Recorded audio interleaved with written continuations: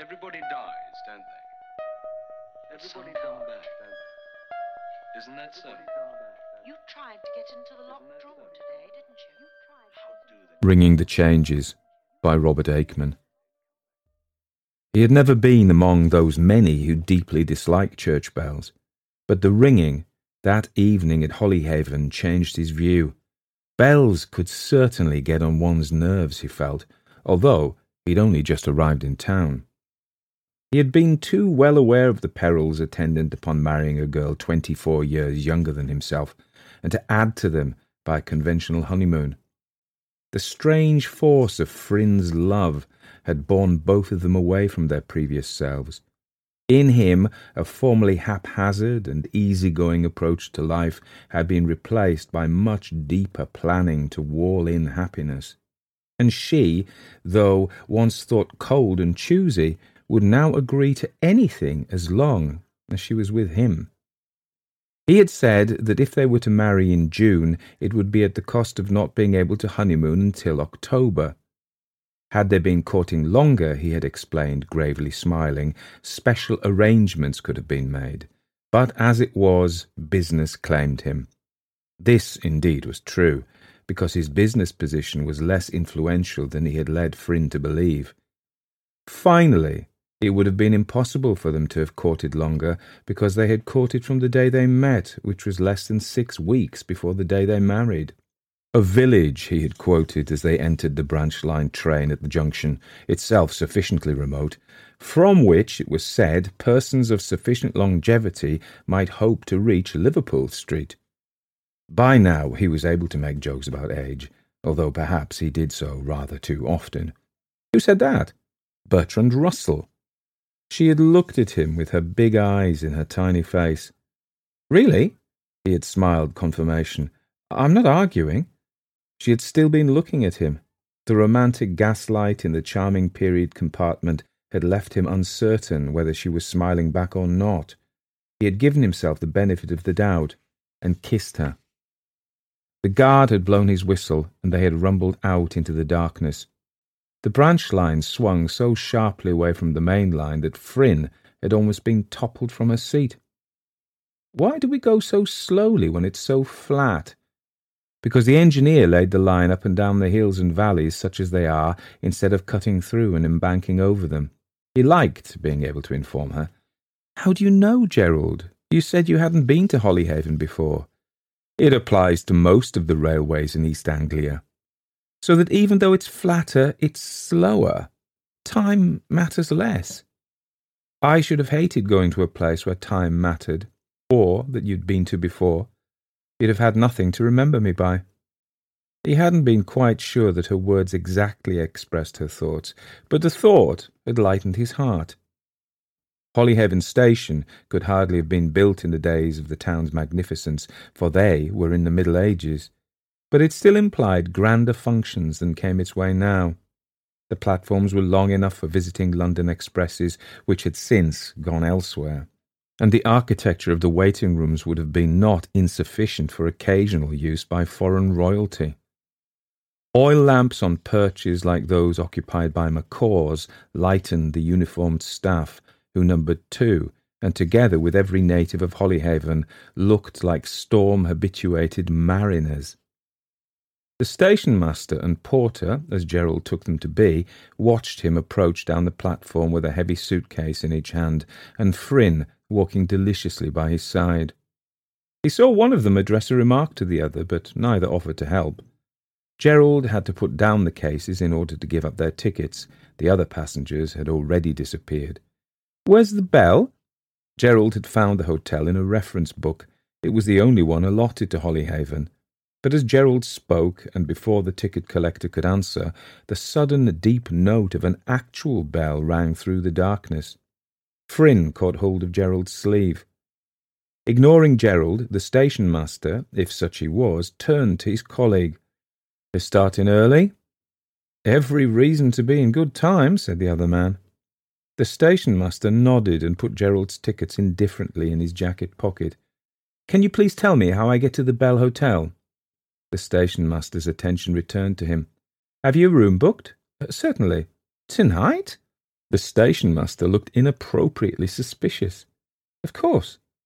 Again, the station master looked at the other man. It's them Pascoes. Yes, said Gerald. That's the name, Pasco. We don't use the bell, explained the station master. But you'll find it in Rack Street. He gesticulated vaguely and unhelpfully. Straight ahead, down Station Road, then down Rack Street. Can't miss it. Thank you. As soon as they entered the town, the big bell began to boom regularly. What narrow streets, said Fryn. They follow the lines of the medieval city. Before the river silted up, Holyhaven was one of the most important seaports in Great Britain. Where's everybody got to? Although it was only 6 o'clock, the place certainly seemed deserted. Where's the hotel got to? Rejoined Gerald. Poor Gerald, let me help. She laid her hand beside his on the handle of the suitcase nearest to her, but as she was about 15 inches shorter than he, she could be of little assistance. They must already have gone more than a quarter of a mile. Do you think we're on the right street? Most unlikely, I should say, but there's no one to ask. Must be early closing day. The single deep notes of the bell were now coming more frequently. Why are they ringing that bell? Is it a funeral? Bit late for a funeral. She looked at him a little anxiously. Anyway, it's not cold. Considering we're on the east coast, it's quite astonishingly warm. Not that I care. I hope that bell isn't going to ring all night. She pulled on the suitcase. His arms were in any case almost parting from his body. Look, we've passed it. They stopped and he looked back. How could we have done that? Well, we have. She was right. He could see a big ornamental bell hanging from a bracket attached to a house about 100 yards behind them. They retraced their steps and entered the hotel. A woman dressed in a navy blue coat and skirt, with a good figure but dyed red hair and a face ridged with makeup, advanced upon them. Mr. and Mrs. Banstead, I'm Hilda Pascoe. Don, my husband, isn't very well. Gerald felt full of doubts. His arrangements were not going as they should. Never rely on guidebook recommendations. The trouble lay partly in Fryn's insistence that they go somewhere he did not know. Oh, I'm sorry to hear that, he said. You know what men are like when they're ill. Mrs. Pascoe spoke understandingly to Fryn. Impossible, said Fryn. Oh, very difficult. Talk about woman in our hours of ease. Yes, said Fryn. What's the trouble? It's always been the same trouble with Don, said Mrs. Pascoe, then checked herself. It's his stomach, she said. Ever since he was a kid, Don's had trouble with the lining of his stomach. Gerald interrupted. I wonder if we could see our rooms. So sorry, said Mrs. Pascoe. Will you register first? She produced a battered volume bound in peeling imitation leather. Just the name and address. She spoke as if Gerald might contribute a resume of his life. It was the first time he and Fryn had ever registered in a hotel, but his confidence in the place was not increased by the long period which had passed since the registration above. We're always quiet in October, remarked Mrs. Pascoe, her eyes upon him. Gerald noticed that her eyes were slightly bloodshot, except sometimes for the bars, of course. We wanted to come out of season, said Fryn soothingly. Quite, said Mrs. Pascoe. Are we alone in the house? Inquired Gerald. After all, the woman was probably doing her best. Except for Commandant Shotcroft. You won't mind him, will you? He's a regular. I'm sure we shan't, said Fryn. People say the house wouldn't be the same without Commandant Shotcroft. I see. What's that bell? Asked Gerald. Apart from anything else, it really was much too near. Mrs. Pascoe looked away. He thought she looked shifty under her entrenched makeup, but she only said, practice. Do you mean there'll be more of them later? She nodded. But never mind, she said encouragingly. Let me show you to your room. Sorry there's no porter. Before they had reached the bedroom, the whole peal had commenced. Is this the quietest room you have? Inquired Gerald. What about the other side of the house? This is the other side of the house. St. Guthlack's is over there. She pointed out through the bedroom door. Darling, said Fryn, her hand on Gerald's arm, they'll soon stop. They're only practising. Mrs. Pascoe said nothing. Her expression indicated that she was one of those people whose friendliness has a precise and never exceeded limit. "If you don't mind," said Gerald to Fryn, hesitating. "They have ways of their own in Holyhaven," said Mrs. Pascoe. Her undertone of militancy implied, among other things, that if Gerald and Fryn chose to leave, they were at liberty to do so. Gerald did not care for that either. Her attitude would have been different, he felt, had there been anywhere else for them to go. The bells were making him touchy and irritable. "It's a very pretty room," said Fryn. "I adore four-posters." "Thank you," said Gerald to Mrs. Pascoe. "What time's dinner?" 7:30. You've time for a drink in the bar first." She went. "We certainly have," said Gerald when the door was shut. "It's only just 6. "Actually," said Fryn, who was standing by the window looking down into the street, "I like church bells." "All very well," said Gerald, "but on one's honeymoon they distract the attention." "Not mine," said Fryn simply. Then she added, "There's still no one about. I expect they're all in the bar. I don't want to drink. I want to explore the town." "As you wish, but hadn't you better unpack?" "I ought to, but I'm not going to. Not until after I've seen the sea." Such small shows of independence in her enchanted Gerald. Mrs. Pascoe was not about when they passed through the lounge, nor was there any sound of activity in the establishment. Outside, the bells seemed to be booming and bounding immediately over their heads. "It's like warriors fighting in the sky," shouted Fryn. "Do you think the sea's down there?" She indicated the direction from which they had previously retraced their steps. "I imagine so. The street seems to end in nothing. That will be the sea. Come on, let's run." She was off before he could even think about it. Then there was nothing to do but run after her. He hoped there were not eyes behind blinds. She stopped and held wide her arms to catch him. The top of her head hardly came up to his chin. He knew she was silently indicating that his failure to keep up with her was not a matter for self-consciousness. "Isn't it beautiful? The sea?" There was no moon, and little was discernible beyond the end of the street. "Not only. Everything but the sea. The sea's invisible. You can smell it.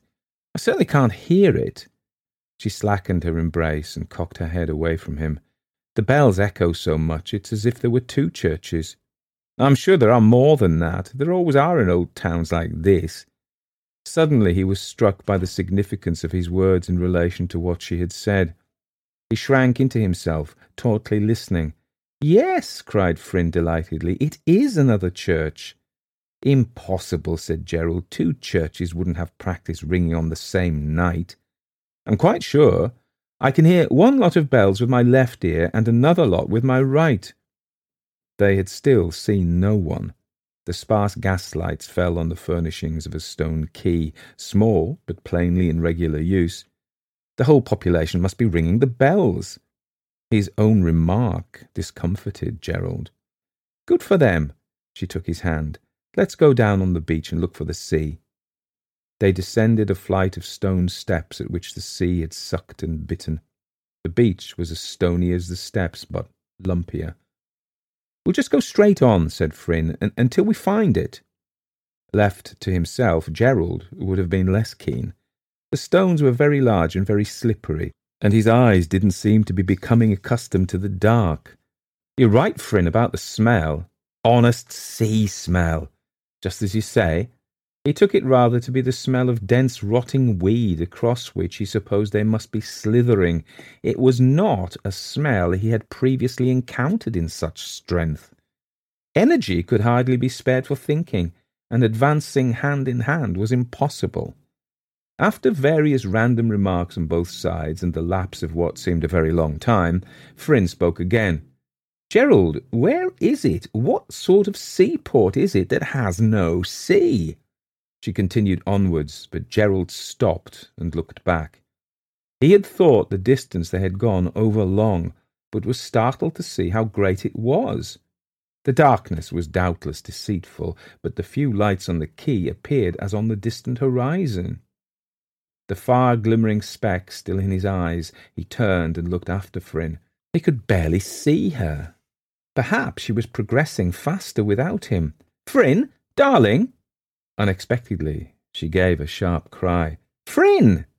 She did not answer. "Fryn!" Then she spoke more or less calmly. "Panic over. Sorry, darling. I stood on something." He realised that a panic it had indeed been, at least in him. "You're all right? I think so." He struggled up to her. "The smell's worse than ever." It was overpowering. "I think it's coming from what I stepped on. My foot went right in, and then there was a smell. I've never known anything like it." "Sorry, darling," she said, gently mocking him. "Let's go away. Let's go back, don't you think?" "Yes," said Fryn, "but I must warn you, I'm very disappointed. I think that seaside attractions should include the sea." He noticed that as they retreated she was scraping the sides of one shoe against the stones, as if trying to clean it. "I think the whole place is a disappointment," he said. "I really must apologise. We'll go somewhere else." "I like the bells," she replied, making a careful reservation. Gerald said nothing. "I don't want to go somewhere where you've been before." The bells rang out over the desolate, unattractive beach. Now the sound seemed to be coming from every point along the shore. "I suppose all the churches practice on the same night in order to get it over with," said Gerald. "They do it in order to see which can ring the loudest," said Fryn. "Take care you don't twist your ankle." The din as they reached the rough little quay was such as to suggest that Fryn's idea was literally true. The coffee room was so low that Gerald had to dip beneath a sequence of thick beams. "Why coffee room?" asked Fryn, looking at the words on the door. "I saw notice that coffee will only be served in the lounge. It's the lucus a non lucendo principle." "Oh, that explains everything. I wonder where we sit." A single electric lantern, mass-produced in an antique pattern, had been turned on. The bulb was of that limited wattage which is peculiar to hotels. It did little to penetrate the shadows. The lucus a non lucendo principle is the principle of calling white black. "Not at all," said a voice from the darkness. "On the contrary, the word black comes from an ancient root which means to bleach." They had thought themselves alone, but now saw a small man seated by himself at an unlighted corner table. In the darkness, he looked like a monkey. "I stand corrected," said Gerald. They sat at the table under the lantern. The man in the corner spoke again. "Why are you here at all?" Fryn looked frightened, but Gerald replied quietly, "We're on holiday. We prefer it out of season. I presume you are Commandant Shotcroft." "No need to presume." Unexpectedly, the Commandant switched on the antique lantern which was nearest to him. His table was littered with a finished meal. It struck Gerald that he must have switched off the light when he heard them approach the coffee room. "I'm going anyway." Are we late?" asked Fryn, always the assuager of situations. "No, you're not late," called the Commandant in a deep, moody voice. "My meals are prepared half an hour before the time the rest come in. I don't like eating in company." He had risen to his feet. "So perhaps you'll excuse me." Without troubling about an answer, he stepped quickly out of the coffee room. He had cropped white hair, tragic, heavy-lidded eyes, and a round face which was yellow and lined. A second later, his head reappeared around the door. "Ring," he said, and again withdrew. "Too many other people ringing," said Gerald, "but I don't see what else we can do." The coffee-room bell, however, made a noise like a fire alarm. Mrs. Pascoe appeared. She looked considerably the worse for drink. "Didn't see you in the bar." "Must have missed us in the crowd," said Gerald amiably. "Crowd?" inquired Mrs. Pascoe drunkenly. Then, after a difficult pause, she offered them a handwritten menu. They ordered, and Mrs. Pascoe served them throughout. Gerald was apprehensive lest her indisposition increased during the course of the meal, but her insobriety, like her affability, seemed to have an exact and definite limit. "All things considered, the food might be worse," remarked Gerald towards the end. It was a relief that something was going reasonably well. "Not much of it, but at least the dishes are hot." When Fryn translated this into a compliment to the cook, Mrs. Pascoe said, "I cooked it all myself, although I shouldn't be the one to say so." Gerald felt really surprised that she was in a condition to have accomplished this. Possibly, he reflected with alarm, she had had much practice under similar conditions. "Coffee is served in the lounge," said Mrs. Pascoe. They withdrew. In a corner of the lounge was a screen decorated with winning Elizabethan ladies in ruffs and hoops. From behind it projected a pair of small black boots. Fryn nudged Gerald and pointed to them. Gerald nodded. They felt constrained to talk about things which bored them. The hotel was old, and its walls thick. In the empty lounge the noise of the bells would not prevent conversation being overheard, but still came from all round, as if the hotel were a fortress beleaguered by surrounding artillery. After their second cup of coffee, Gerald suddenly said he couldn't stand it. "Darling, it's not doing us any harm. I think it's rather cosy." Fryn subsided in the wooden chair with its sloping back and long mud-coloured mock velvet cushions, and opened her pretty legs to the fire. "Every church in the town must be ringing its bells. It's been going on for 2.5 hours, and they never seem to take the usual breathers. We wouldn't hear that because of all the other bells ringing. I think it's nice of them to ring the bells for us." Nothing further was said for several minutes. Gerald was beginning to realise that they had yet to evolve a holiday routine. "I'll get you a drink. What shall it be?" "Anything you like. Whatever you have." Fryn was immersed in female enjoyment of the fire's radiance on her body. Gerald missed this and said, "I don't quite see why they have to keep the place like a hothouse. When I come back, we'll sit somewhere else." "Men wear too many clothes, darling," said Fryn drowsily. Contrary to his assumption, Gerald found the lounge bar as empty as everywhere else in a hotel in the town. There was not even a person to dispense. Somewhat irritably, Gerald struck a brass bell which stood on the counter. It rang out sharply as a pistol shot. Mrs. Pascoe appeared at the door among the shelves. She had taken off her jacket, and her makeup had begun to run. "A cognac, please, double, and a Kummel." Mrs. Pascoe's hands were shaking so much that she couldn't get the cork out of the brandy bottle. "Allow me." Gerald stretched his arm across the bar. Mrs. Pascoe stared at him blearily. "OK, but I must pour it." Gerald extracted the cork and returned the bottle. Mrs. Pascoe slopped a far from precise dose into a balloon. Catastrophe followed. Unable to return the bottle to the high shelf where it resided, Mrs. Pascoe placed it on a waist-level ledge. Reaching for the alembic of Kummel, she swept the 3/4 full brandy bottle onto the tiled floor. The stuffy air became fogged with the fumes of brandy from behind the bar. At the door from which Mrs. Pascoe had emerged appeared a man from the inner room. Though still youngish, he was puce and puffy, and in his braces with no collar. Streaks of sandy hair laced his vast red scalp. Liquor oozed all over him, as if from a perished gourd. Gerald took it that this was Don. The man was too drunk to articulate. He stood in the doorway, clinging with each red hand to the ledge and savagely struggling to flay his wife with imprecations. "How much?" said Gerald to Mrs. Pascoe. It seemed useless to try for the Kummel. The hotel must have another bar. 3 and 6, said Mrs. Pascoe, quite lucidly, but Gerald saw that she was about to weep. He had the exact sum. She turned her back on him and flicked the cash register. As she returned from it, he heard the fragmentation of glass as she stepped on a piece of the broken bottle. Gerald looked at her husband out of the corner of his eye. The sagging, loose-mouthed figure made him shudder. Something moved him. "I'm sorry about the accident," he said to Mrs. Pascoe.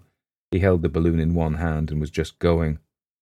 Mrs. Pascoe looked at him. The slow tears of desperation were edging down her face, but she now seemed quite sober. "Mr. Banstead," she said in a flat, hurried voice, "may I come and sit with you and your wife in the lounge, just for a few minutes?" Of course. It was certainly not what he wanted, and he wondered what would become of the bar, but he felt unexpectedly sorry for her, and it was impossible to say no. To reach the flap of the bar, she had to pass her husband. Gerald saw her hesitate for a second, then she advanced resolutely and steadily and looking straight before her. If the man had let go with his hands, he would have fallen. but as she passed him, he released a great gob of spit. He was far too incapable to aim, and it fell on the side of his own trousers. Gerald lifted the flap for Mrs. Pascoe and stood back to let her precede him from the bar. As he followed her, he heard her husband maundering off into unintelligible inward searchings. "The Cummel," said Mrs. Pascoe, remembering in the doorway. Never mind," said Gerald. "Perhaps I could try one of the other bars. Not tonight, they're shut. I'd better go back." "No, we'll think of something else." It was not yet 9 o'clock, and Gerald wondered about the licensing justices. But in the lounge was another unexpected scene. Mrs. Pascoe stopped as soon as they entered, and Gerald, caught between two imitation leather armchairs, looked over her shoulder. Fryn had fallen asleep. Her head was slightly on one side, but her mouth was shut, and her body no more than gracefully relaxed, so that she looked almost beautiful, and Gerald thought a trifle unearthly, like a dead girl in an early picture by Millet.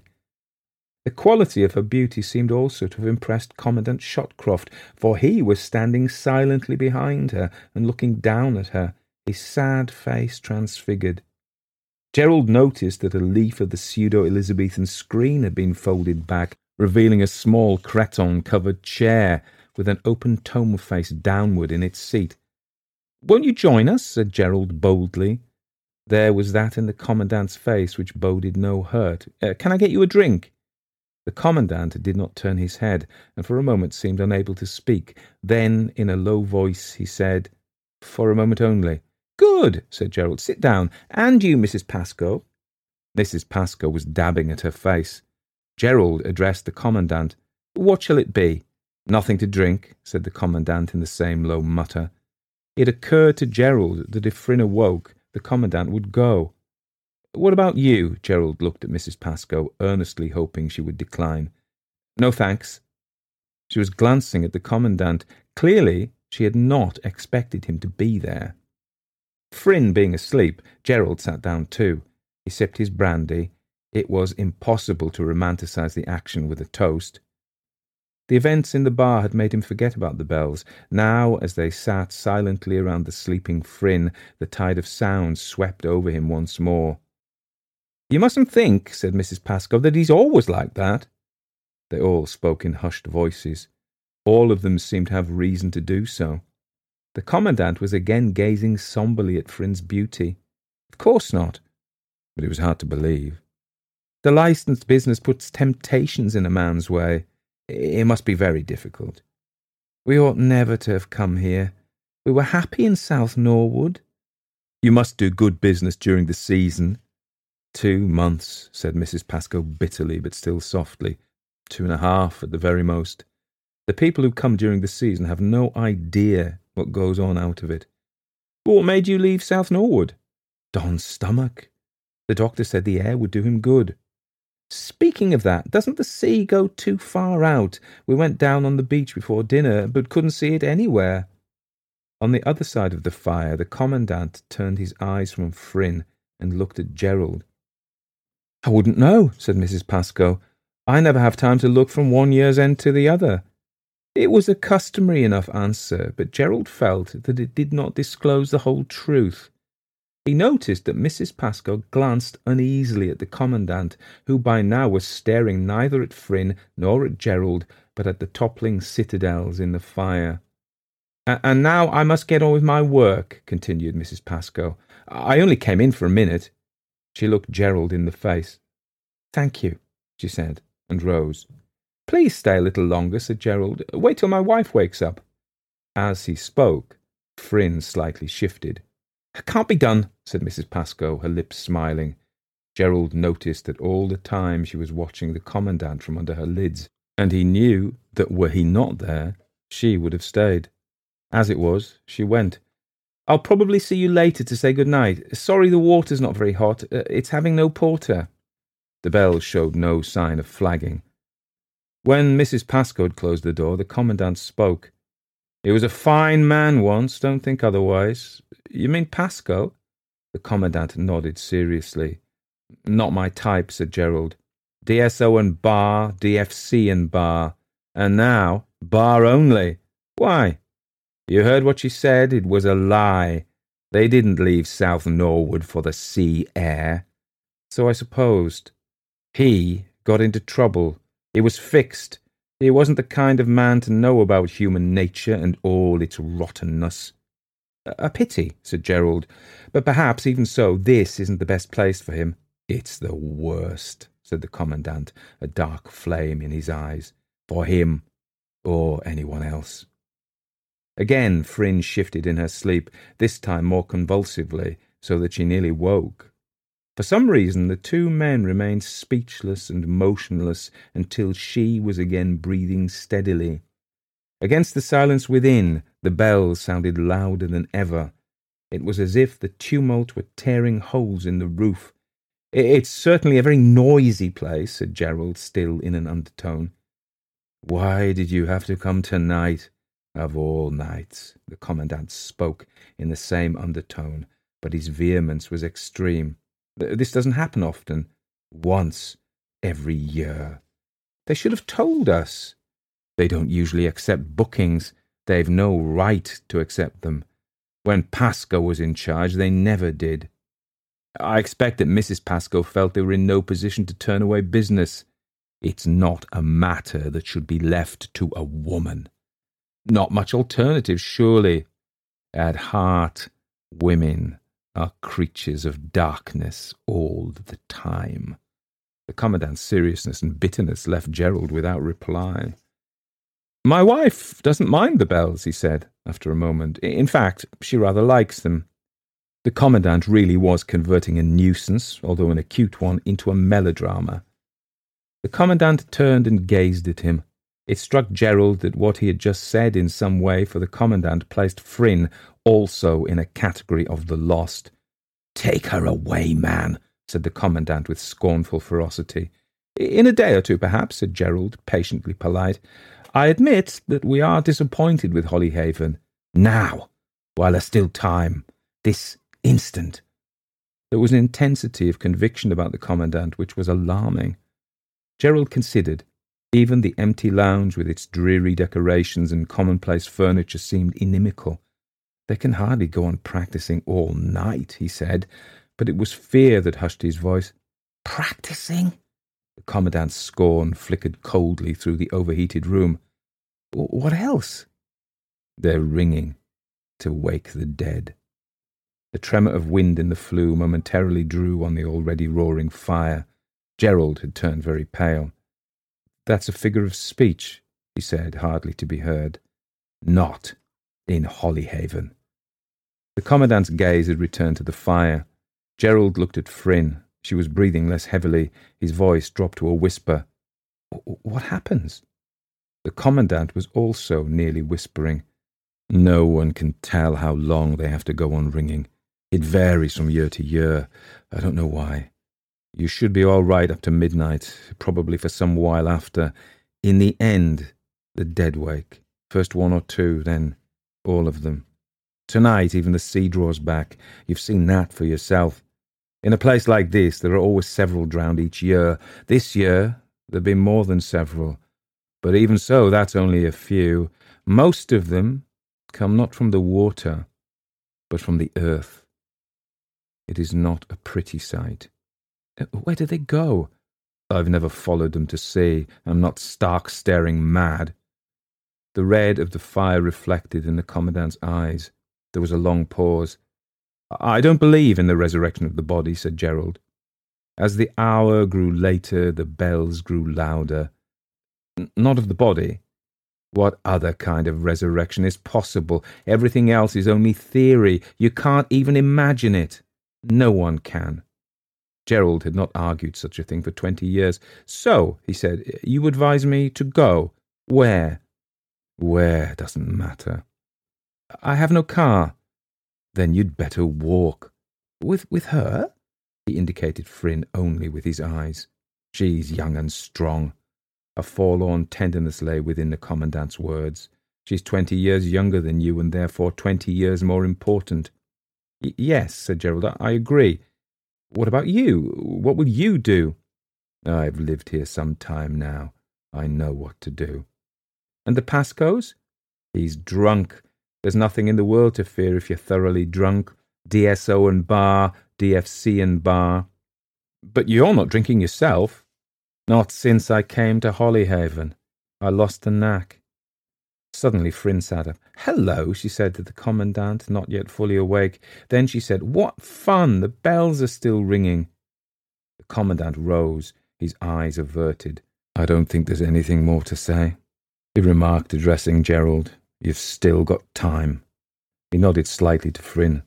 "What have you still got time for?" asked Fryn, stretching. "Was he trying to convert you? I'm sure he's an Anabaptist."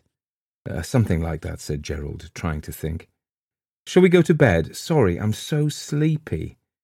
"Nothing to be sorry about. Or shall we go for another walk? That would wake me up. Besides, the tide might have come in." Gerald, although he half despised himself for it, found it impossible to explain to her that they should leave at once, without transport or a destination, walk all night if necessary. He said to himself that probably he would not go, even were he alone. "If you're sleepy, it's probably a good thing. Darling, I mean with these bells. God knows when they'll stop." Instantly he felt a new pang of fear at what he had said. Mrs. Pascoe had appeared at the door leading to the bar, and opposite to that from which the Commandant had departed. She bore 2 steaming glasses on a tray. She looked about, possibly to confirm that the Commandant had really gone. "I thought you might both like a nightcap, Ovaltine, with something in it." "Thank you," said Fryn. "I can't think of anything nicer." Gerald set the glasses on a wicker table and quickly finished his cognac. Mrs. Pascoe began to move chairs and slap cushions. She looked very haggard. "Is the Commandant an Anabaptist?" asked Fryn over her shoulder. She was proud of her ability to outdistance Gerald in beginning to consume a hot drink. Mrs. Pascoe stopped slapping for a moment. "I don't know what that is," she said. "He's left his book," said Fryn, on a new tack. "I wonder what he's reading," continued Fryn. "Fox's Lives of the Martyrs, I expect." A small, unusual devil seemed to have entered into her. But Mrs. Pascoe knew the answer. "It's always the same," she said contemptuously. "He only reads one. It's called 15 Decisive Battles of the World. He's been reading it ever since he came here. When he gets to the end, he starts again." "Should I take it up to him?" asked Gerald. It was neither courtesy nor inclination, but rather a fear lest the Commandant return to the lounge, a desire, after those few minutes of reflection, to cross-examine. "Thanks very much," said Mrs. Pascoe, as if relieved of a similar apprehension. "Room 1, next to the suit of Japanese armour." She went on tipping and banging. To Gerald's inflamed nerves, her behaviour seemed too consciously normal. He collected the book and made his way upstairs. The volume was bound in real leather, and the top of its pages were gilded, apparently a presentation copy. Outside the lounge, Gerald looked at the flyleaf. In a very large hand was written, "To my dear son Raglan, on his being honoured by the Queen, from his proud father B. Shotcroft, Major General." Beneath the inscription, a very ugly military crest had been appended by a stamper of primitive type. The suit of Japanese armour lurked in a dark corner, as the Commandant himself had done when Gerald had first encountered him. The wide brim of the helmet concealed the black eye-holes in the headpiece. The moustache bristled realistically. It was exactly as if the figure stood guard over the door behind it. On this door was no number, but there being no other in sight, Gerald took it to be the door of number 1. A short way down the dim, empty passage was a window, the ancient sashes of which shook in the din and blast of the bells. Gerald knocked sharply. If there was a reply, the bells drowned it, and he knocked again. When, to the 3rd knocking, there was still no answer, he gently opened the door. He really had to know whether all would or could be well if Fryn, and doubtless he also, were at all costs to remain in their room until it was dawn. He looked into the room and caught his breath. There was no artificial light, but the curtains, if there were any, had been drawn back from the single window, and the bottom sash forced up as far as it would go. On the floor, by the dusky void, a maelstrom of sound, knelt the Commandant, his cropped white hair faintly catching the moonless glimmer as his head lay on the sill like that of a man about to be guillotined. His face was in his hands, but slightly sideways, so that Gerald received a shadowy, distorted idea of his expression. Some might have called it ecstatic, but Gerald found it agonized. It frightened him more than anything which had yet happened. Inside the room the bells were like plunging, roaring lions. He stood for some considerable time quite unable to move. He could not determine whether or not the commandant knew he was there. The commandant gave no direct sign of it, but more than once he writhed and shuddered in Gerald's direction like an unquiet sleeper made more unquiet by an interloper. It was a matter of doubt whether Gerald should leave the book, and he decided to do so mainly because the thought of further contact with it displeased him. He crept into the room and softly laid it on a hardly visible wooden trunk at the foot of the plain metal bedstead. There seemed no other furniture in the room. Outside the door, the hanging mailed fingers of the Japanese figure touched his wrist. He had not been away from the lounge for long, but it was long enough for Mrs. Pascoe to have begun to drink again. She had left the tidying up half completed, or rather the room half disarranged, and was leaning against the overmantel, drawing heavily on a dark tumbler of whisky. Fryn had not yet finished her Ovaltine. "How long before the bells stop?" asked Gerald as soon as he opened the lounge door. Now he was resolved that, come what might, they must go. The impossibility of sleep should serve as an excuse. "I don't expect Mrs. Pascoe can know any more than we can," said Fryn. "You should have told us about this annual event before accepting our booking." Mrs. Pascoe drank some more whisky. Gerald suspected that it was neat. "It's not always the same night," she said throatily, looking at the floor. "We're not staying," said Gerald wildly. "Darling," Fryn caught him by the arm. "Leave this to me, Fryn." He addressed Mrs. Pascoe. "We'll pay for the room, of course. Please order me a car." Mrs. Pascoe was now regarding him stonily. When he asked for a car, she gave a very short laugh. Then her face changed. She made an effort, and she said, "You mustn't take the commandant so seriously, you know." Fryn glanced quickly at her husband. The whisky was finished. Mrs. Pascoe placed the empty glass on the plastic overmantel with too much of a thud. "No one takes Commandant Shotcroft seriously," she said, "not even his nearest and dearest." "Has he any?" asked Fryn. "He seemed so lonely and pathetic." "He's Don and I's mascot," she said, the drink interfering with her grammar, but not even the drink could leave any doubt about her rancour. "I thought he had personality," said Fryn. "That and a lot more, no doubt," said Mrs. Pascoe, "but they pushed him out all the same." "Out of what?" "Cashiered, court-martialed, badges of rank stripped off, sword broken in half, muffled drums, the works." "Poor old man, I'm sure it was a miscarriage of justice." "That's because you don't know him." Mrs. Pascoe looked as if she were waiting for Gerald to offer her another whisky. "It's another thing he could never live down," said Fryn, brooding to herself and tucking her legs beneath her. "No wonder he's so queer if all the time it was a mistake." "I just told you it was not a mistake," said Mrs. Pascoe insolently. "How can we possibly know?" "You can't. I can. No one better." She was at once aggressive and tearful. "If you want to be paid," cried Gerald, forcing himself in, "make out your bill. Fryn, come upstairs and pack." If only he hadn't made her unpack between their walk and dinner. Slowly, Fryn uncoiled and rose to her feet. She had no intention of either packing or departing, but nor was she going to argue. "I shall need your help," she said softly, "if I'm going to pack." In Mrs. Pascoe there was another change. Now she looked terrified. Don't go, please don't go. Not now. It's too late." Gerald confronted her. "Too late for what?" he asked harshly. Mrs. Pascoe looked paler than ever. "You said you wanted a car," she faltered. "You're too late." Her voice trailed away. Gerald took Fryn by the arm. "Come on up." Before they reached the door, Mrs. Pascoe made a further attempt. "You'll be all right if you stay. Really you will." Her voice, normally somewhat strident, was so feeble that the bells obliterated it. Gerald observed that from somewhere she had produced the whisky bottle and was refilling her tumbler. With Fryn on his arm, he went first to the stout front door. To his surprise, it was neither locked nor bolted, but opened at a half-turn of the handle. Outside the building, the whole sky was full of bells, the air an inferno of ringing. He thought that for the first time Fryn's face also seemed strained and crestfallen. "They've been ringing too long," she said, drawing close to him. "I wish they'd stop." "We're packing and going. I needed to know whether we could get out this way. We must shut the door quietly." It creaked a bit on its hinges, and he hesitated with it half shut, uncertain whether to rush the creak or to ease it.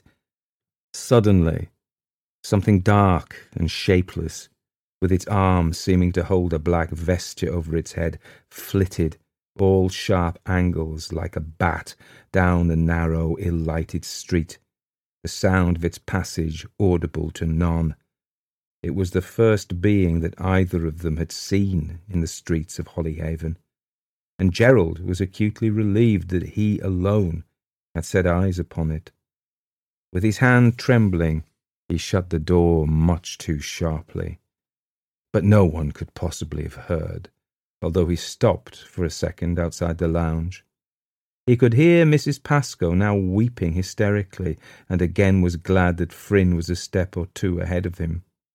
Upstairs, the commandant's door lay straight before them. They had to pass close beside the Japanese figure in order to take the passage to the left of it. But soon they were in their room, with the key turned in the big rim lock. "Oh, God!" cried Gerald, sinking on the double bed. "It's pandemonium!" Not for the first time that evening, he was instantly more frightened than ever by the unintended appositeness of his own words.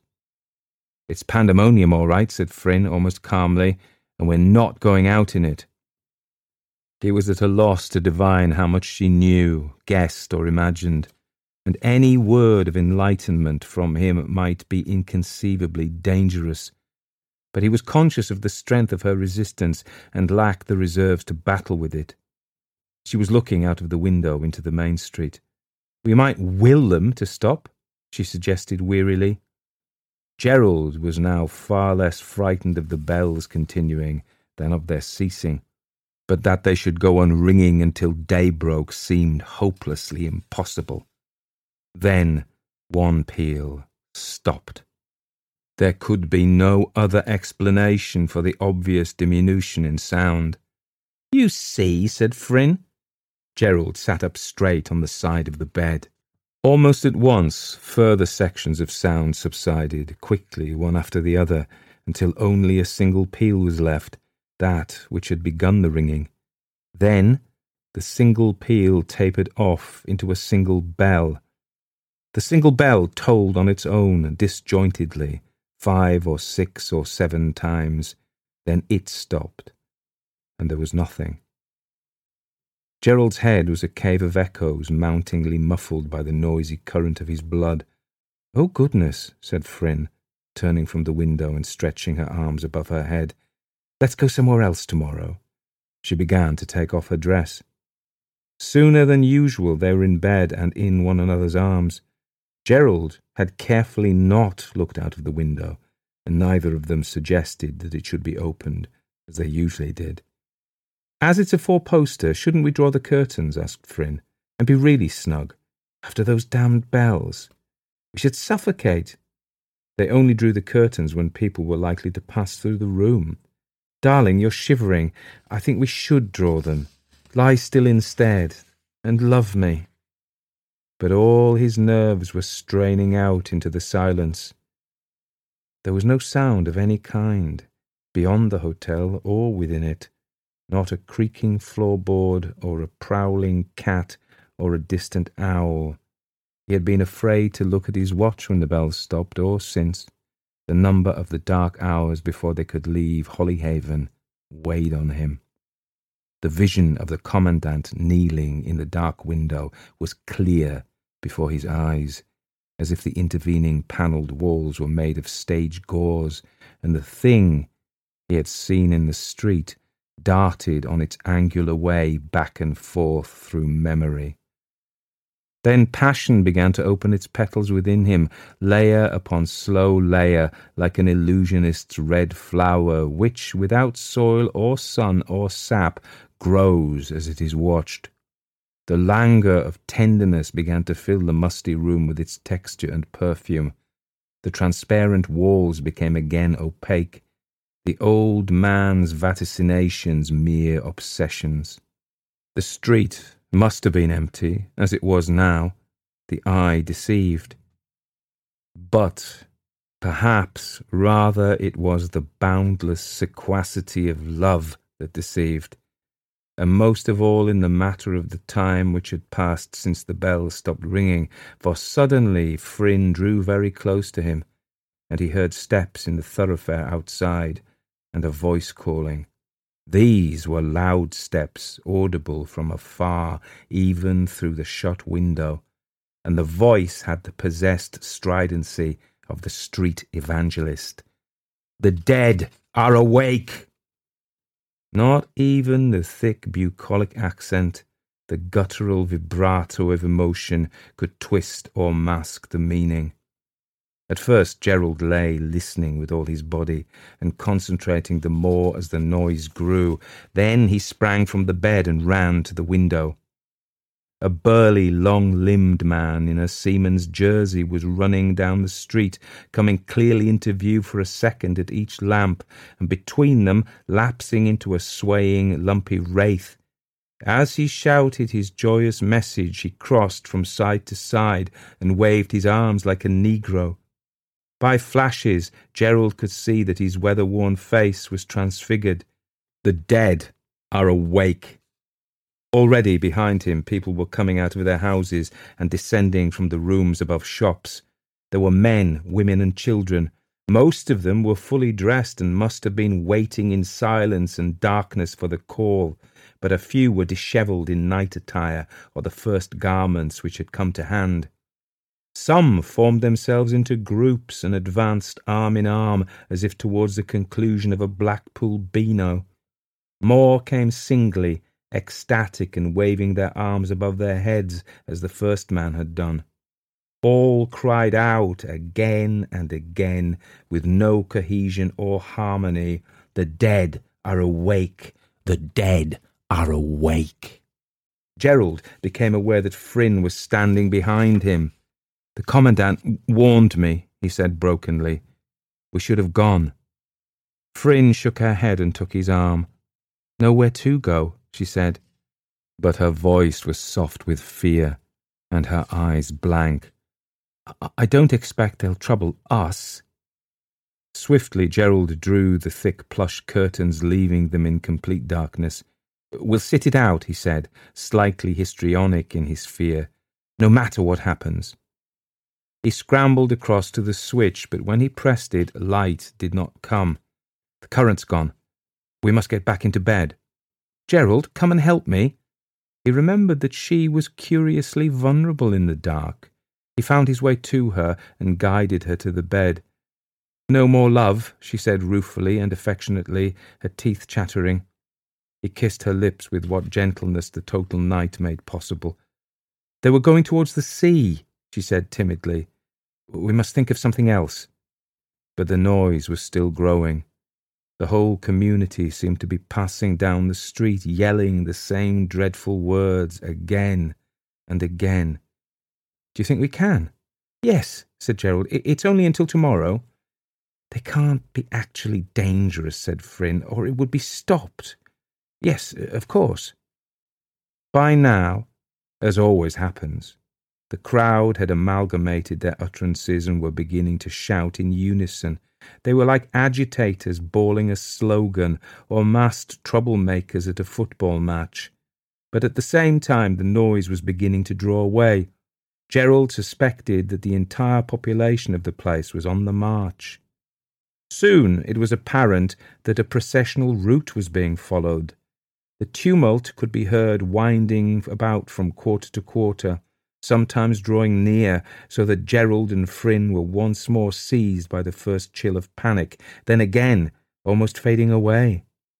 It was possibly this great variability in the volume of the sound which led Gerald to believe that there were distinct pauses in the massed shouting, periods when it was superseded by far, disorderly cheering. Certainly, it began also to seem that the thing shouted had changed, but he could not make out the new cry, although unwillingly he strained to do so. "It's extraordinary how frightened one can be," said Fryn, "even when one is not directly menaced. It must prove that we all belong to one another, or whatever it is, after all." In many similar remarks they discussed the thing at one remove. Experience showed that this was better than not discussing it at all. In the end, there could be no doubt that the shouting had stopped, and that now the crowd was singing. It was no song that Gerald had ever heard, but something about the way it was sung convinced him that it was a hymn or psalm set to an out-of-date popular tune. Once more the crowd was approaching, this time steadily, but with strange, interminable slowness. "What the hell are they doing now?" asked Gerald of the blackness, his nerves wound so tight that the foolish question was forced out of them. Palpably the crowd had completed its peregrination and was returning up the main street from the sea. The singers seemed to gasp and fluctuate as if worn out with gay exercise like children at a party. There was a steady undertow of scraping and scuffling. Time passed, and more time. Fryn spoke. "I believe they're dancing." She moved slightly as if she thought of going to see. "No, no," said Gerald, and clutched her fiercely. There was a tremendous concussion on the ground floor below them. The front door had been violently thrown back. They could hear the hotel filling with a stamping, singing mob. Doors banged everywhere, and furniture was overturned as the beatic throng surged and stumbled through the involved darkness of the old building. Glasses went, and china and Birmingham brass warming pans. In a moment, Gerald heard the Japanese armour crash to the boards. Fryn screamed. Then a mighty shoulder, made strong by the sea's assault, rammed at the panelling, and their door was down. The living and the dead danced together. Now's the time, now's the place, now's the weather. At last Gerald could make out the words. The stresses in the song were heavily beaten down by much repetition. Hand in hand, through the dim grey gap of the doorway, the dancers lumbered and shambled in, singing frenziedly and brokenly, ecstatic but exhausted. Through the stuffy blackness they swayed and shambled, more and more of them, until the room must have been packed tight with them. Fryn screamed again. "The smell! Oh God, the smell!" It was the smell they had encountered on the beach in the congested room, no longer merely offensive, but obscene, unspeakable. Fryn was hysterical, all self-control gone. She was scratching and tearing and screaming again and again. Gerald tried to hold her, but one of the dancers struck him so hard in the darkness that she was jolted out of his arms. Instantly it seemed that she was no longer there at all. The dancers were thronging everywhere, their limbs whirling, their lungs bursting with the rhythm of the song. It was difficult for Gerald even to call out. He tried to struggle after Fryn, but immediately a blow from a massive elbow knocked him to the floor, an abyss of invisible trampling feet. But soon the dancers were going again, not only from the room, but it seemed from the building also. Crushed and tormented though he was, Gerald could hear the song being resumed in the street as the various frenzied groups debouched and reunited. Within, before long, there was nothing but the chaos, the darkness, and the putrescent odour. Gerald felt so sick that he had to battle with unconsciousness. He could not think or move despite the desperate need. Then he struggled into a sitting position and sank his head on the torn sheets of the bed. For an uncertain period he was insensible to everything, but in the end he heard steps approaching down the dark passage. His door was pushed back, and the commandant entered, gripping a lighted candle. He seemed to disregard the flow of hot wax which had already congealed on much of his knotted hand. "She's safe. Small thanks to you." The Commandant stared icily at Gerald's undignified figure. Gerald had tried to stand. He was terribly bruised and so giddy that he wondered if this could be concussion, but relief rallied him. "Is it thanks to you? She was caught up in it, dancing with the rest." The Commandant's eyes glowed in the candlelight. The singing and dancing had almost died away. Still Gerald could do no more than sit upon the bed. His voice was low and indistinct, as if coming from outside his body. Were some of them? The Commandant replied, more scornful than ever of his weakness. "She was between two of them. Each had one of her hands." Gerald could not look at him. "What did you do?" he asked in the same remote voice. "I did what had to be done. I hope it was in time." After the slightest possible pause, he continued, "You'll find her downstairs." "I'm grateful. Such a silly thing to say, but what else is there?" "Can you walk?" I think so. I'll light you down." Commandant's tone was as uncompromising as always.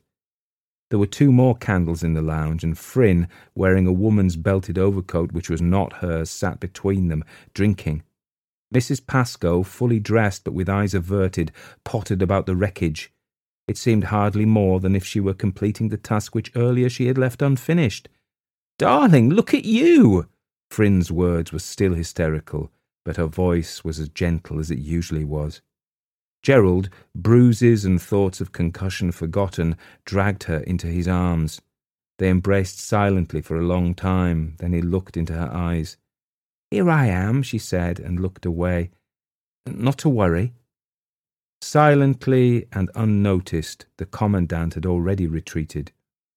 Without returning his gaze, Fryn finished her drink as she stood there. Gerald supposed that it was one of Mrs. Pascoe's concoctions. It was so dark where Mrs. Pascoe was working that her labours could have been achieving little, but she said nothing to her visitors, nor they to her. At the door, Fryn unexpectedly stripped off the overcoat and threw it on a chair. Her nightdress was so torn that she stood almost naked. Dark though it was, Gerald saw Mrs. Pascoe regarding Fryn's pretty body with a stare of animosity. "May we take one of the candles?" he said, normal standards reasserting themselves in him. But Mrs. Pascoe continued to stand silently staring, and they lighted themselves through the wilderness of broken furniture to the ruins of their bedroom. The Japanese figure was still prostrate, and the Commandant's door shut, and the smell had almost gone. Even by 7 o'clock the next morning, surprisingly much had been done to restore order, but no one seemed to be about, and Gerald and Fryn departed without a word. In Rack Street a milkman was delivering, but Gerald noticed that his cart bore the name of another town. A minute boy whom they encountered later on an obscure, purposeful errand might, however, have been indigenous. And when they reached Station Road, they saw a small plot of land on which already men were silently at work with spades in their hands. They were as thick as flies on a wound, and as black. In the darkness of the previous evening, Gerald and Fryn had missed the place. A board named it the New Municipal Cemetery. In the mild light of an autumn morning, the sight of the black and silent toilers was horrible, but Fryn didn't seem to find it so. On the contrary, her cheeks reddened and her soft mouth became fleetingly more voluptuous still. She seemed to have forgotten Gerald, so that he was able to examine her closely for a moment. It was the first time he had done so since the night before. Then, once more, she became herself.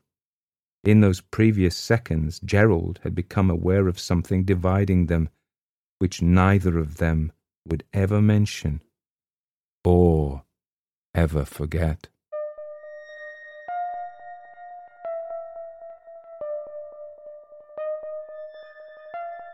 Everybody dies, don't they? Everybody come back, don't they? Isn't that so? You tried to get into the locked drawer today, didn't you?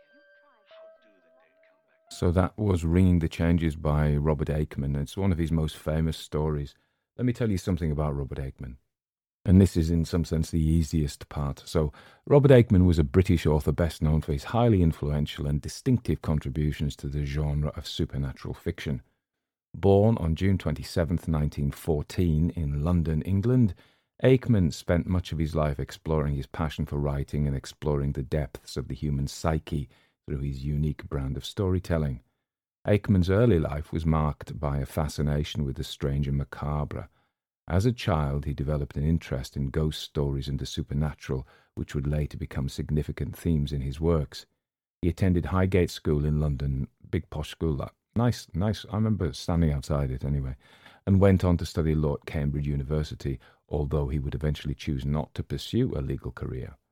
Instead, Aickman became deeply involved in various literary endeavours. He co-founded the Inland Waterways Association, an organisation dedicated to preserving Britain's canal system, along with L.T.C. Rolt, who also wrote ghost stories, whose work we've done here. Little more about him. Aickman wrote a lot of short stories. Apparently, he was a critic, reviewer, and editor, writing for magazines such as the London Mercury and Times Literary Supplement. He became acquainted with many prominent literary figures, including J.R.R. Tolkien. Apparently, he became a friend and source of inspiration. His first collection, 1951, We Are for the Dark, followed by several other collections over the years. Aickman's stories are characterized by their atmospheric prose, subtle psychological horror, and an emphasis on the uncanny and unknown. His tales often feature ordinary characters thrust into extraordinary and unsettling situations, where the line between reality and the supernatural becomes blurred. I would say it's not actually the supernatural, but so people. He was felt to be underappreciated during his life. He died in 1981 in London, and he's become more and more famous. He's been championed by people like Mark Gatiss as well, who will be well known to you for his interest in ghost stories and his performance in the League of Extraordinary Gentlemen. You know, I never watched that, which is bizarre and odd as well. So this one, Bringing the Changes, is a very famous story of his, and it was published in 1965 as part of his collection, Dark Entries. It's not a ghost story, is it? And I'm not even sure it's a supernatural story. When I read, it has roots, and it has its roots there. But when I read these stories, I get a lot more continental influence. So I'm thinking of Franz Kafka, the weirdness of his stories, and Bruno Schulz, who we did probably like to do more, a Polish writer who also did the kind of nightmarish, surrealist stories, and Gustav Meyrink, the Austrian writer. I'm sure there are others as well. And what happens is, and why I find them disturbing, is they are ordinary. We did the Hospice as well. I've done a couple of Aickman stories. I like Aickman, although he's one of the few writers who unsettles me. I can read all sorts of gore horror. I don't actually choose to read that very much, but I can read it and I may be disgusted, but I'm not actually frightened. And a lot of the Gothic stuff, which I love because of its Gothicism, doesn't frighten me. But Aickman unnerves me. He unsettles my reality. In a sense, and that's a funny thing to say, isn't it? But what I mean is that what he does is he takes ordinary things, and this is very 1950s England. I, particularly when I was younger, with my parents, went into pubs like this in provincial towns, and they had a certain down at heel, slightly musty feel to them, and they were conventional and conservative in a way, but not very classy, you know, and they've gone pretty much. So that's a cause. We lose everything, of course. I was talking to Sheila about this. Everything you love, you lose. And even if you don't love it, you still lose it. So everything changes. And there is nostalgia in these things as well. So although these were not the most wonderful places in the world, their passing has removed something from my life. And in a sense, maybe because I'm of a certain age, obviously I'm not as old as him,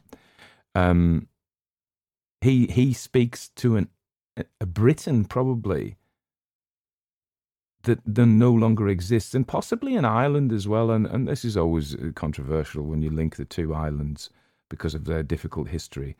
But there is much of Ireland which is reminiscent of, and I've never been to New Zealand, they say a similar thing. You know, it is like stepping back a few decades. Now, I haven't been to Ireland actually since before COVID. So you know, take it with that and don't be offended. I never mean to offend anybody, you know. And so here we are in this dingy that we could have, that was typical, and they go away, and it's just odd, isn't it? It's not supernatural. Well, the dead rise, so that's fairly supernatural, but it's more, to me, it's more like a nightmare. It's a surrealist nightmare. It's like those dreams you have, which just become odd. They start off, which you take them, you know, you're in the dream, nothing seems wrong. You take it as normal, and then it's just bizarre. And it's the bizarreness. Now, I said elsewhere, there are roots. If you look at the early ghosts, what happened was the 1820s, we start getting the Gothic tales, and they would have huge helmets falling from the sky, and they're all, you know, very Gothic-y. And then we get into the Victorian period, where we get the classic ghost story of the haunted house. Often gentlemen recounting the stories in their club. Susan Hill does great pastiches of these, and when I say pastiche, I don't mean to run it down. They're really enjoyable stories that she does, but they're like that, of the classic ghost story. And then you get people making fun of those classic ghost stories. So you get things like Honeysuckle Cottage, which we just did by P.G. Wodehouse, and Wodehouse, not Wodehouse, Woodhouse, and Richard Middleton's The Ghost Ship, which are poking fun at the classic ghost story. But other things happen. And just before those, we have M.R. James, the great M.R. James. I don't think E.F. Benson does do this a bit. He has nightmarish elements, like The Room in the Tower and the House with the Brick Kiln, which we've done, which are just, that isn't as, but The Room in the Tower certainly is nightmarish. It has this surreal, nightmarish vibe to it.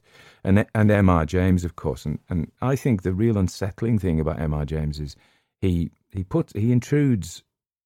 describes situations, classically a whistle, and I'll come to you, my lad. The thing just coming closer. The thing in the mezzo tint as well, that's in the picture. And we get some explanation for them, but very often... And the shirt in the bed, you know, in a whistle, and they're not explained, and it is this lack of resolution which unsettles. Because I think as human beings, I've said this many, many times, but I think as human beings, and Freud talks about this in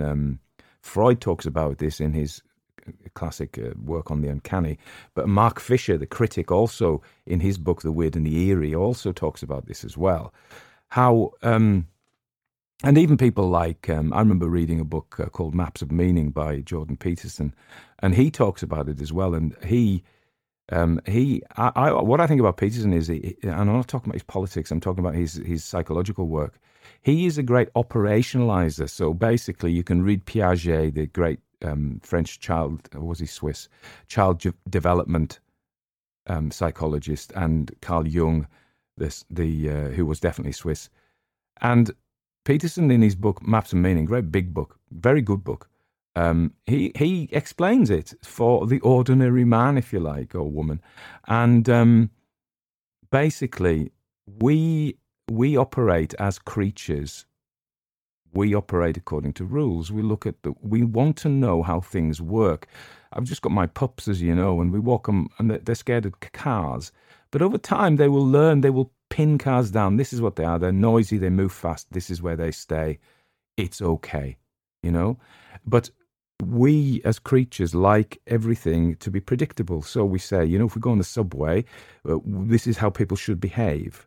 If we go to the cinema or the supermarket or a bookshop or a job interview, we know the rules. This is Piaget, who says famously that the game of marbles, a young child knows how to play, but they can't tell you how to play.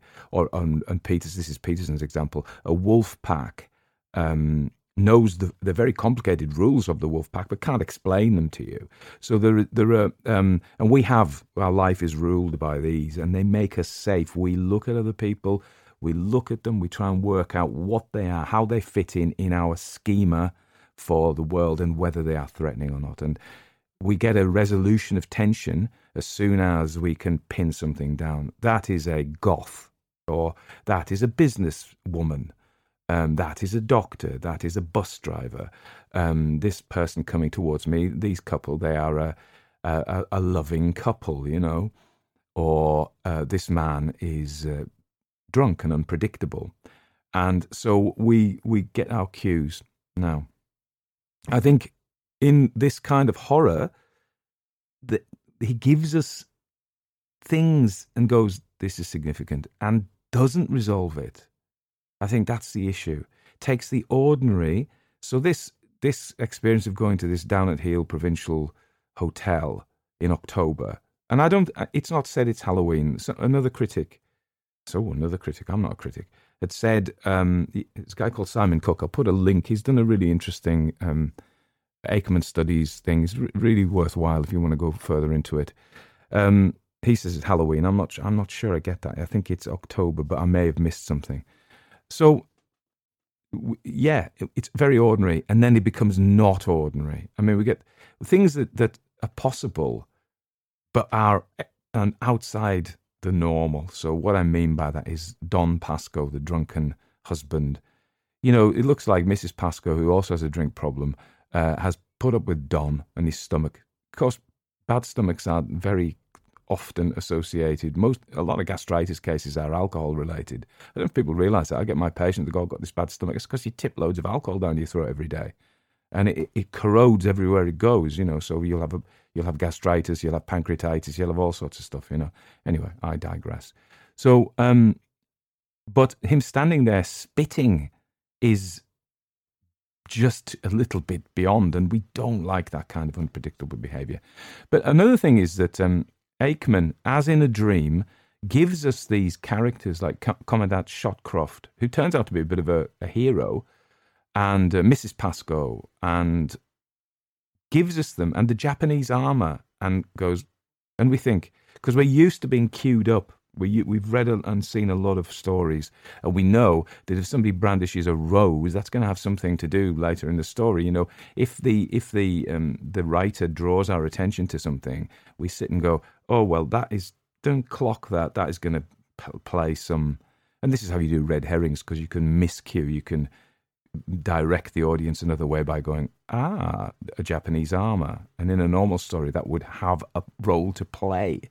But of course it doesn't. So what we're left with are these unresolved issues. Now, there's a thing called Zeigarnik tension. And I talk about this as well. I think it's Olga Zeigarnik anyway. I think she was a Bulgarian working in Russia. And basically what she said was that when we are presented with a question, and they're called, David Allen calls them an open loop, I think, we get a little bit of tension. And the more unresolved jobs, tasks, thoughts we have, the more tense we become. And then when we tie them off, so we've got it sussed, we know that's what that is, that's that done, don't have to think about it anymore, the tension goes. So we take a task and we complete a task. If we have too many open loops, it becomes very tense. So this is, he doesn't do that. Japanese armour, right, that must mean, even at some level, because we've read many stories, we're thinking, okay, that's going to play a part. But does it? The commandant, you know, there he is sitting in a corner, and there's just those oddities, aren't there? Because if you went into a bar in a normal situation, there was a bloke sitting in the darkness, you'd be like, what's going on, you know? And so these little kind of cosmetic oddities, really, because they don't really play, I mean, the commandant's He's a caricature, isn't he, of an old. There's something has happened to him. He was cashiered out of the army, and that's never resolved either. But he seems to rescue Fryn. Anyway, let's go back to Fryn. Fryn is an ancient Greek name meaning toad, and it's when I looked her up, I see that there was a Fryn or Phryne, and she was an ancient Greek prostitute who lived from 3071 BC. And she originated in Thespiae in Boeotia and lived and worked in Athens, where she rose to become one of the richest women in Greece. She had a trial for impiety, and legend has it that she was exonerated after showing her breasts to the jury, though it is questionable whether this actually happened. So our Fryn, weird name, eh? She's 25 years younger than Gerald and a lot shorter than him. We know those things. At some point during the dance, she becomes nearly naked, and Mrs. Pascoe looks at her quote-unquote pretty body. So there is definitely, and there is a kind of a tame sexual encounter, isn't there? Which is, quite tastefully done. But with Aickman, he's so clever, what you think might be taste is actually him unsettling you a little bit further. So when we're in a four-poster, that is that significant. And so when we're looking for meaning, some of these things is we do this dream analysis and we look for symbolism, and I certainly do that. But I wonder if that isn't just another attempt of our minds just to try and systemize or try and understand or try and put into a pocket. So we've got Don and we've got Fryn and we've got... And the other thing I would say is, and I don't want to spend too long because you could talk about this forever, is the dead. We don't really see them. It's all in the dark. They are like dream figures, aren't they? What is that about? So it's the of course, if it was the 1st of November, it's the Night of All Souls, so there is some resonance there.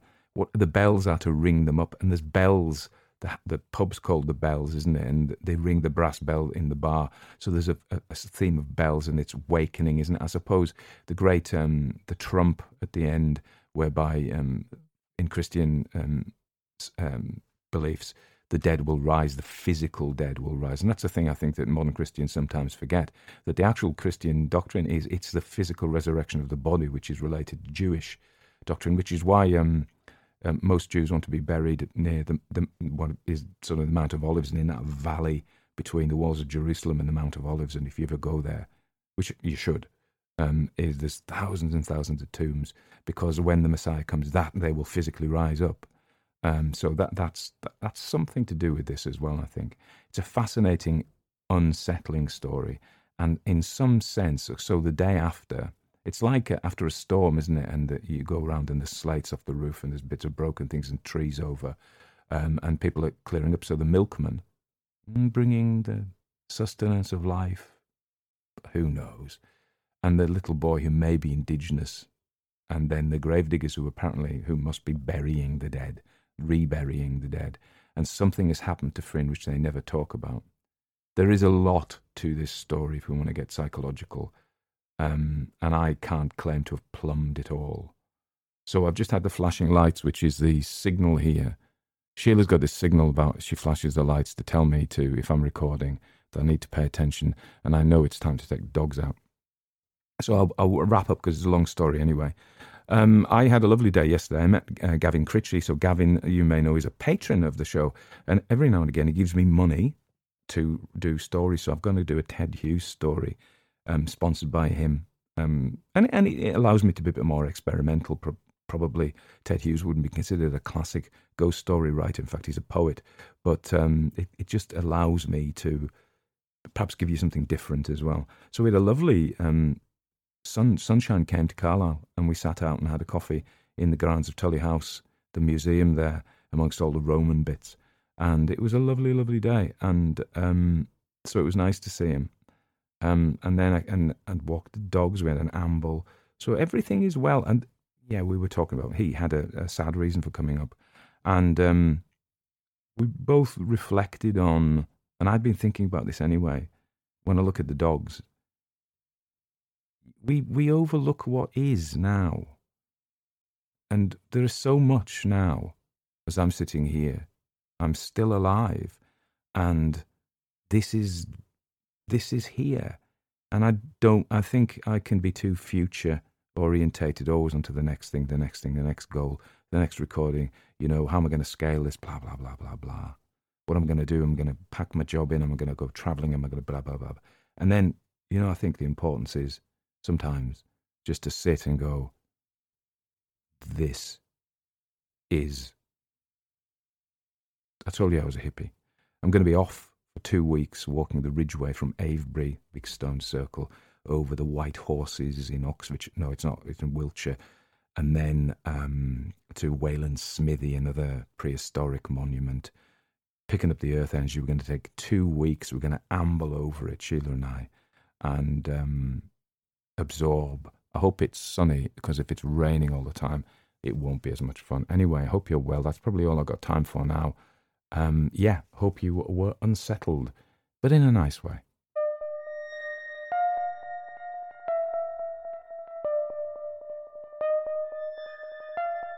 Everybody dies, don't they? Everybody come back, don't they? Isn't that so? You tried to get into the locked drawer today, didn't you? How do the dead come back, Mother? I invite you to consider becoming a Patreon of the podcast. Patreons perform a really useful task for me in that they give me the wherewithal, the finance through their contributions to enable me to devote time to producing stories for you. So it's actually really helpful if you want to hear more stories. And there is a big, on Patreon, there is a big backlog of stories, a big library of stories that you can access by becoming a patron. You can download them as well, which is more difficult on podcasts and on YouTube. But if you want to become a patron, you get the double whammy of supporting my work, which enables me to do more work. Imagine that. You pay me to do more, and I do more work for you and produce more stories for you, which is, and you know, I appreciate it. So you get my love and gratitude. And also you get access to a big backlog of stories and members only stories. Every month I do at least one members only story. So it's kind of a really good thing to do. And I would just like to invite you to consider becoming a Patreon. It's hard to say links, but this is www.patreon.com/Barcud, Barcud. That's me. See you there.